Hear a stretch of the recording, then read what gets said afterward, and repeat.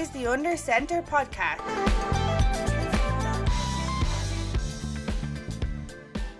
Hello and welcome back to this week's show of the Under Center podcast. We are on week 3 of the NFL preseason. I'm joined by my preseason posse so far. Al is returning and so is Rian. Al, how has your week been?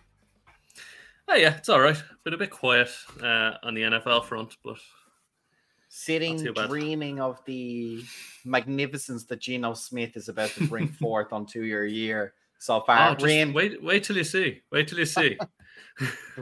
All pro Geno Smith. We may or may not bring it up depending on the preseason. As you said, Al is a little bit quiet, so we may bring that up. We've been having a little bit of a row. As Dara said, I'm living at the moment rent-free in that head of yours.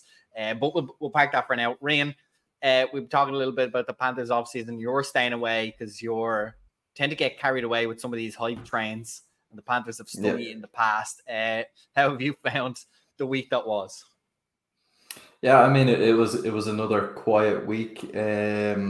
We agreed to terms with a linebacker whose name has just escaped me right this minute. Key piece, surely, if you don't remember who he is.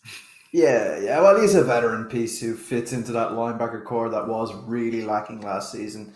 So Justin Houston is the guy. Yeah, okay, that's good. So yeah, he'll be a good addition. He's already building a rapport with kind of Brian Burns and the guys on the defense. But yeah, as you said, I'm staying away. I got on the Sam Darnold hype train when he signed back in whatever year it was. So yeah, steering clear this year. You'd never cut it as a Seahawks fan then, Rin, because the delusion has to take you away every single year. But we did. Dara hasn't been on so far. I think he's going to join us in the coming weeks. He will definitely be back on the show in terms of talking preseasons at some stage. And he's been letting me drive these little shows that we've been doing. And in typical Dara fashion, as soon as we came off air last week, he asked us what we talked about. And he pointed out that we missed a pretty gigantic news story from last week that's kind of rolled into this week anyway. That is, I guess, whatever Twitter's called now, X, Space Jam, whatever it's called. And the rantings and ravings, shall we call them, of Jim Irsay have been highlighted because they're always there. You could have gone and found them, but a spotlight has been shined on them in this offseason. He has said some outrageous stuff. Most notably and most recently, he claimed that if himself and Jonathan Taylor, the running back or current holdout of the Indianapolis Colts, were to disappear tomorrow morning, the NFL would not care. Now, I actually happen to think that that's quite pragmatic and absolutely true. Al, we're going to start with you because I suspect he was not trying to be so philosophical and was more alluding to the fact that no NFL running back is that important, that they're infinitely replaceable these days. How did you read those comments and what do you think of the whole scenario? His comments are mad. If you go back in his tweets to especially 2011, 2012, he sounds like a mad person. Sounds like he should be institutionalized. I didn't read too much into his comments. I just think it was a kind of him trying to be a bit snarky about the situation. But I think the situation has gone a bit too far. I mean, look, no one's gonna sit here and claim that running backs are the most important position on a team, or one of the most important. But it is an important piece of a team to have a good running back or running backs and a good running game, and there's plenty of stuff that feeds into that. But a wide receiver or even in a lot of cases a quarterback isn't going to make your team go over the edge, and it's the same with a running back. It's just a piece, and I think the whole running backs don't matter thing is kind of gone a bit too far with this, because Jonathan Taylor was one of the best players in the league last year. And as well, isn't what's his name? Raiders running back, Josh Jacobs. Isn't he holding out? Yeah, because he hasn't been paid. And he ran for 1,500 yards or something last season. He was basically the Raiders offense because Derek Carr is well, he's not good. Yeah, I think also worth noting that no matter who the Colts play at quarterback, it's not going to be a given. It's not a known quantity, right? I think that Richardson at the moment is favorite to take over that spot. I don't know who else do they have at that position at the moment. Who's he battling with in camp? Absolutely no one. I think. No one. Oh, it's going to be him or it's going to be him. Okay. Yeah. So, Rain, do you think it's worth pissing off? As Al said, sure, maybe it is overinflated. I personally think for sure the NFL has hyperinflated the quarterback position. It's obviously the most important. That there's no really getting away from that. But to the detriment of, especially with the salary cap, that money flows, right? It's not just infinite levels at each contract position. It's all got to fit in the same piece of pie. And so if you make one guy slice bigger, you make other guys slices smaller.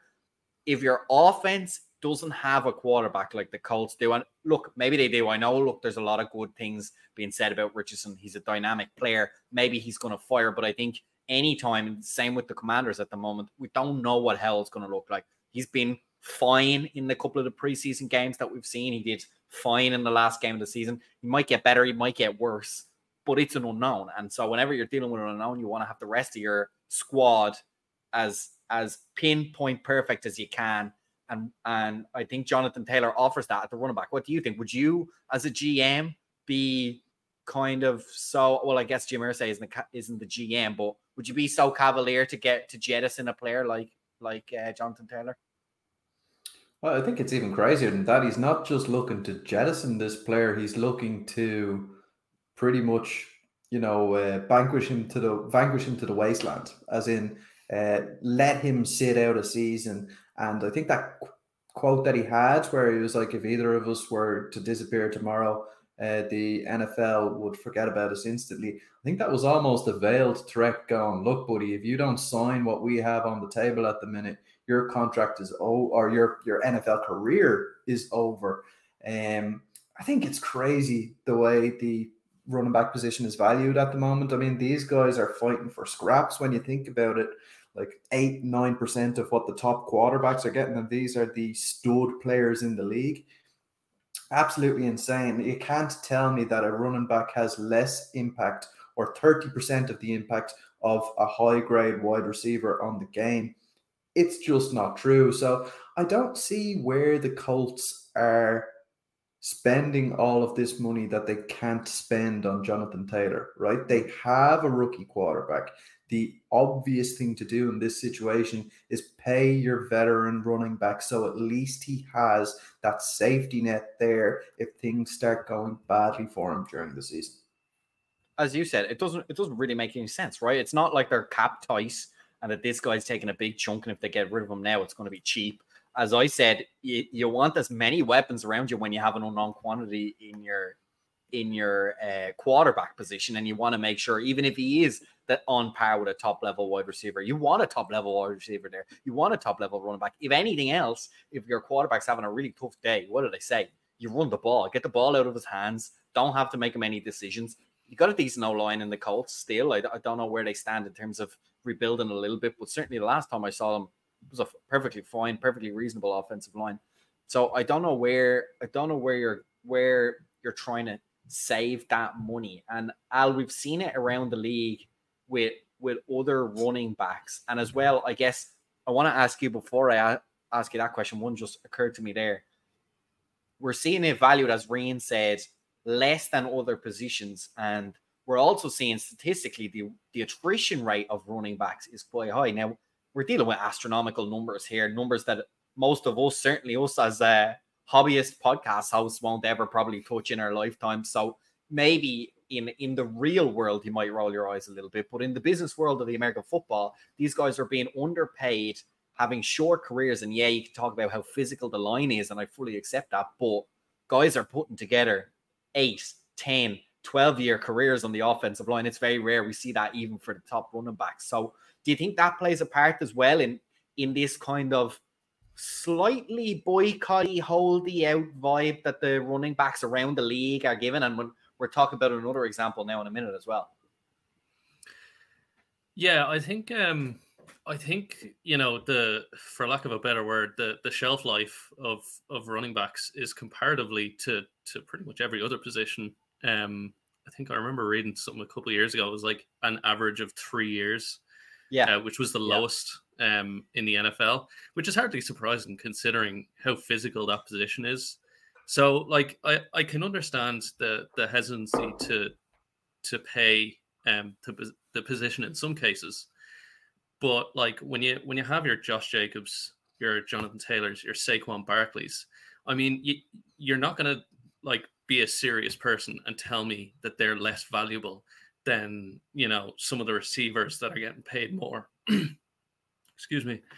Some of the receivers that are getting paid more in this league, and even some of the quarterbacks. I mean, some of the quarterbacks are making twice what these running backs are, and are absolutely stinking the place up.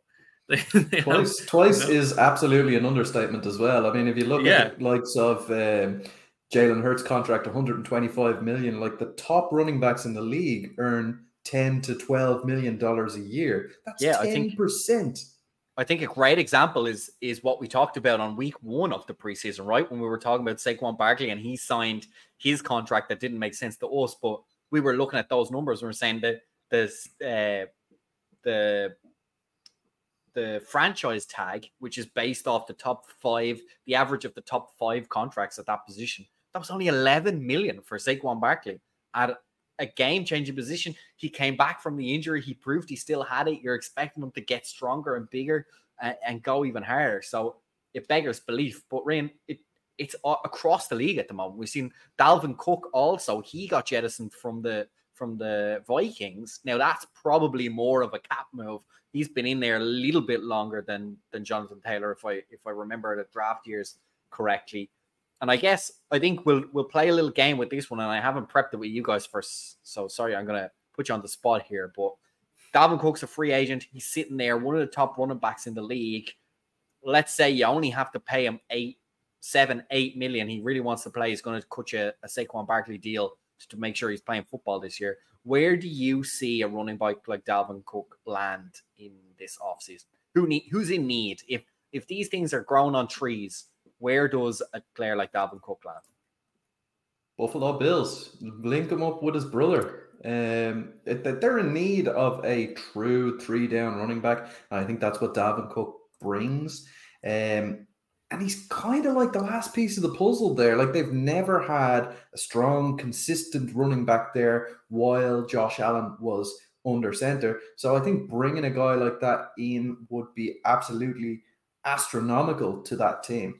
I just wondered out if they have the cap space there to make that happen. Yeah, that to me strikes me, because obviously anytime you talk about running backs, the Buffalo Bills have stood out.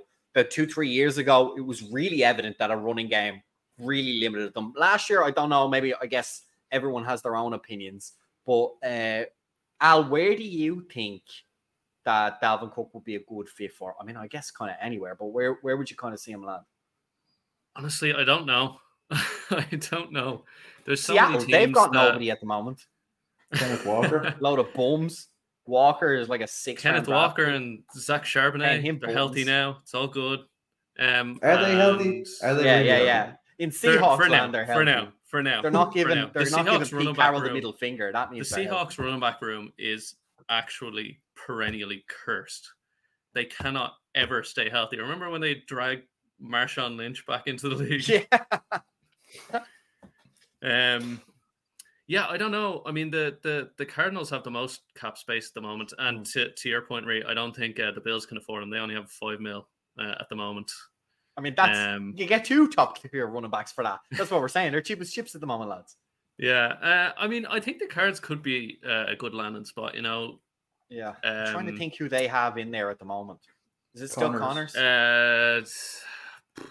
I'll check for you now. I actually don't know. I mean, well, that's not a good sign if you don't know. Well, Al's checking that. James Conner. Yeah. Well, for me, it's got to be the Falcons, right? Anytime there's a good player floating around, because for me, like, the Falcons are just shite at the moment. They need good players anywhere they can get them. And so if there's a floating around running back, I don't even know who their running back is at the moment. Cardero Patterson, I guess, is their running back. They drafted Bijan Robinson, who looks elite. He looks That's very unbelievable. true, and I'm showing my lack of prep here. I probably should have known that, but yeah, I mean, if you're Atlanta, you've been in a cesspool for the last like 5 years. I mean, even if you have Bijan, he's on a rookie deal. Let's sign Dalvin Cook. Let's not waste his legs early. I mean, like, seems weird though now, doesn't it? Like, well, if you're looking back, you're like, anyone who drafted a running back in the first round, that like, it's a wasted pick now because they're apparently, according to Jim Irsay, so dispensable and so cheap. I mean, if you're looking at teams that have been in the doldrums and have bum running backs, Carolina Panthers are pretty much up there. You know, Miles Sanders, fair enough. He's a 3-down back, runs hard, has an issue with fumbles. Chuba Hubbard, the guy's a bum. He can just be gotten rid of. Cut him now. It probably won't cost you any money. And bring in Dalvin Cook. Yeah, I think the Dolphins could be a good spot for him as well. They have the cap, and you know they need all the help they can get. You know, they have some pieces there. You know, absolutely no disrespect to Hill and Waddle. I think they're a great duo, but you know, I think consistency has been a huge issue there with the Dolphins, and I think Dalvin Cook could help them because he's good as a pass catcher and a running back.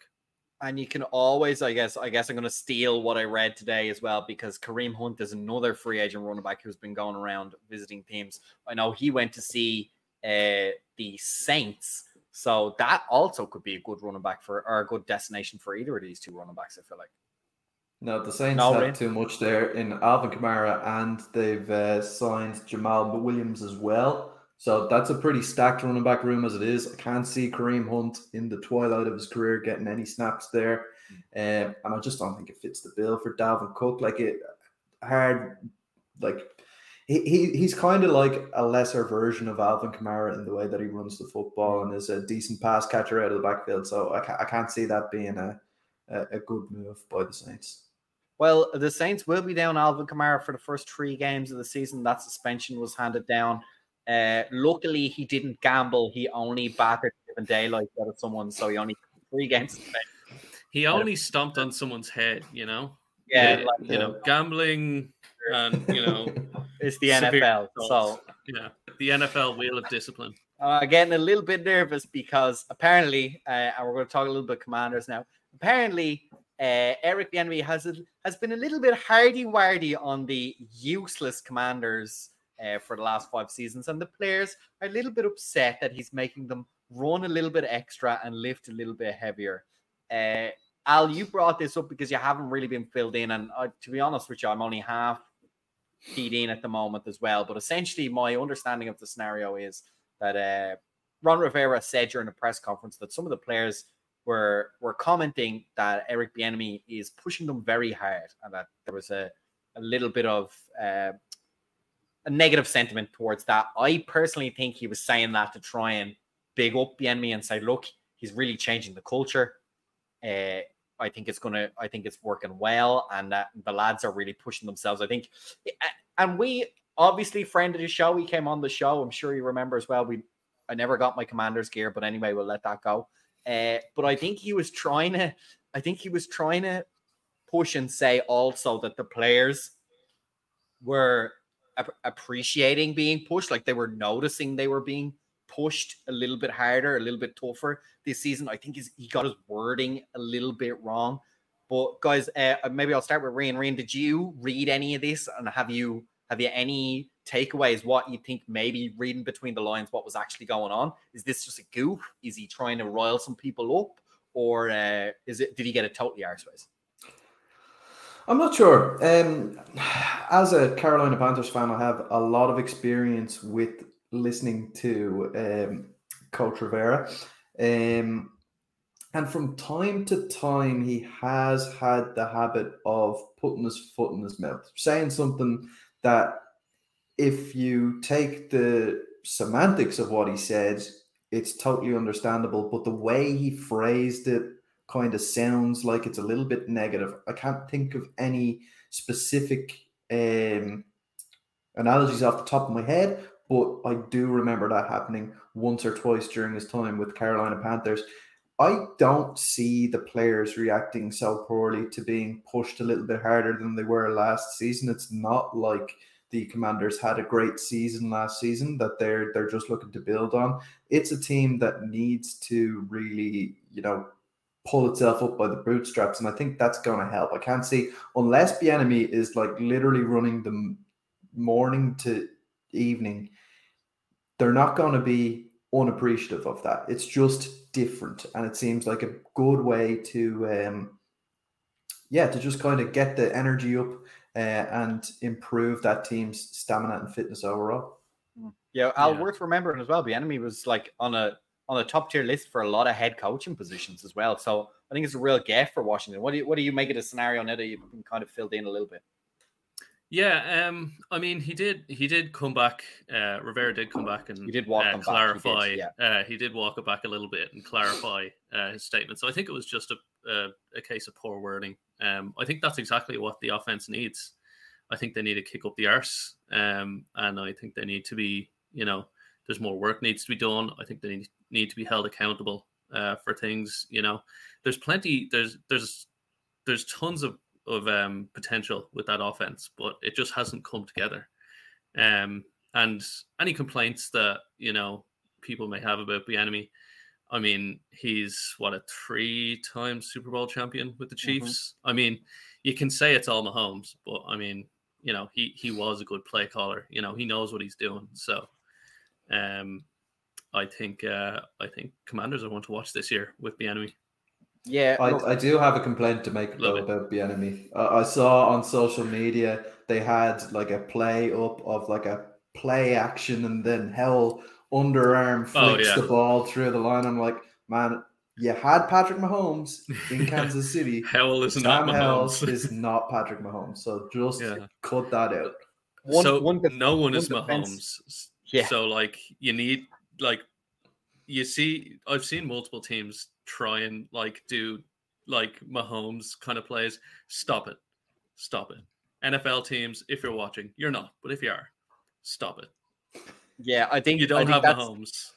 I think hopefully that came out of, because I know watching the quarterback documentary where they had Patrick Mahomes on it, I know they used to do little sections of the session where the guys would get to freestyle a little bit. Hopefully that's just a bit of freestyling. Like, what can Howell do? Where's his creativity? Is he good at doing kind of off balance throws? I don't know. Hopefully that's the aim of the drill. We never know. I think some teams do a lot better job than others at controlling what videos come out during the offseason. We've seen so many teams over the last 2-3 years absolutely bury their own quarterbacks. Like, I don't know who's recording at the Cowboys practices, but Dak Prescott's prediction of less than 10 interceptions seems woeful at the moment, because every video I see, it's just Dak throwing another interception, most of them to Diggs as well. So he hasn't even learned to throw the other side or anything. You might be right about Dak, but I do want to caution on camp interceptions. Yeah, they mean very little. Remember Mahomes threw 5 picks and everyone said he was going to be a bust, and then now here we are a few years later and he's the best, and I mean he could be the best ever by the time he retires. So I don't love Dak, but camp picks don't mean much. Yeah, and I think as well, like they go through all sorts of things, like they force progressions and they tell you which throw you're going to throw before the play even starts. So yeah, I give them that break. But just to wrap up, because we're going to leave it here. It's been a slow week, so again, guys listening, if you guys have any topics you want us to talk about, if you're enjoying these preseason chats, do let us know. We'd love to be able to hit it up. We'd love to be able to put your comments up, some questions up, and address them as well. But just to wrap it up, yeah, I think if you're, as a Commanders fan, as you said, Al, I agree with you. There's plenty of good parts in that offense for the Commanders. The running backs are decent. We've got some good wide receivers now as well. The line could use a little work. Quarterback's total unknown. I'm absolutely not on the Sam Howell bandwagon, but what I love is he could be anything at the moment. We haven't seen enough that pans him, and we haven't seen enough to say he's going to be great. I suspect I tend towards the pessimistic side. But look, the reality is we had to play with a backup that we knew was not good enough for the last 2 seasons. So I think in that way, in that form for Bieniemy, the offense has certainly underperformed, but also it's been scrambling a little bit. It's been cobbled together it looked very flat on the field. It looked very one-dimensional and easy enough for defenses to kind of get a hang of and really suppress. So hopefully this leads to a little bit harder running, a little bit of sharper cuts, and just a little bit more grittiness. I don't know if it's going to maybe come together in a tight-knit thing. I think you got to build that aggression first, that dynamic, like hard working. And then you can see has Howell got like those underarm flicks. Has he got that in him? What does he have? Where does he play well? And I trust Bieniemy to be able to find that out. But guys, Al, thanks very much for joining me today. No problem. Good to be on as usual. Thanks again for joining me today as well. You're very welcome. As we said, anybody has any comments, leave them down below on the YouTube channel. We'd love to hear your input and also take some talking points for next week and address them for you. If you've watched the show, please do like and subscribe it here on YouTube. You can find the audio version also on Spotify, Apple Podcasts, and anywhere else that you get your podcasts. We are on Instagram at Under Center Podcast. We are on X at Under Center Podcast. And we're also on Facebook too. You can find us there at Under Center Podcast. So from myself and the lads, thanks very much for listening, and we'll see you again next week.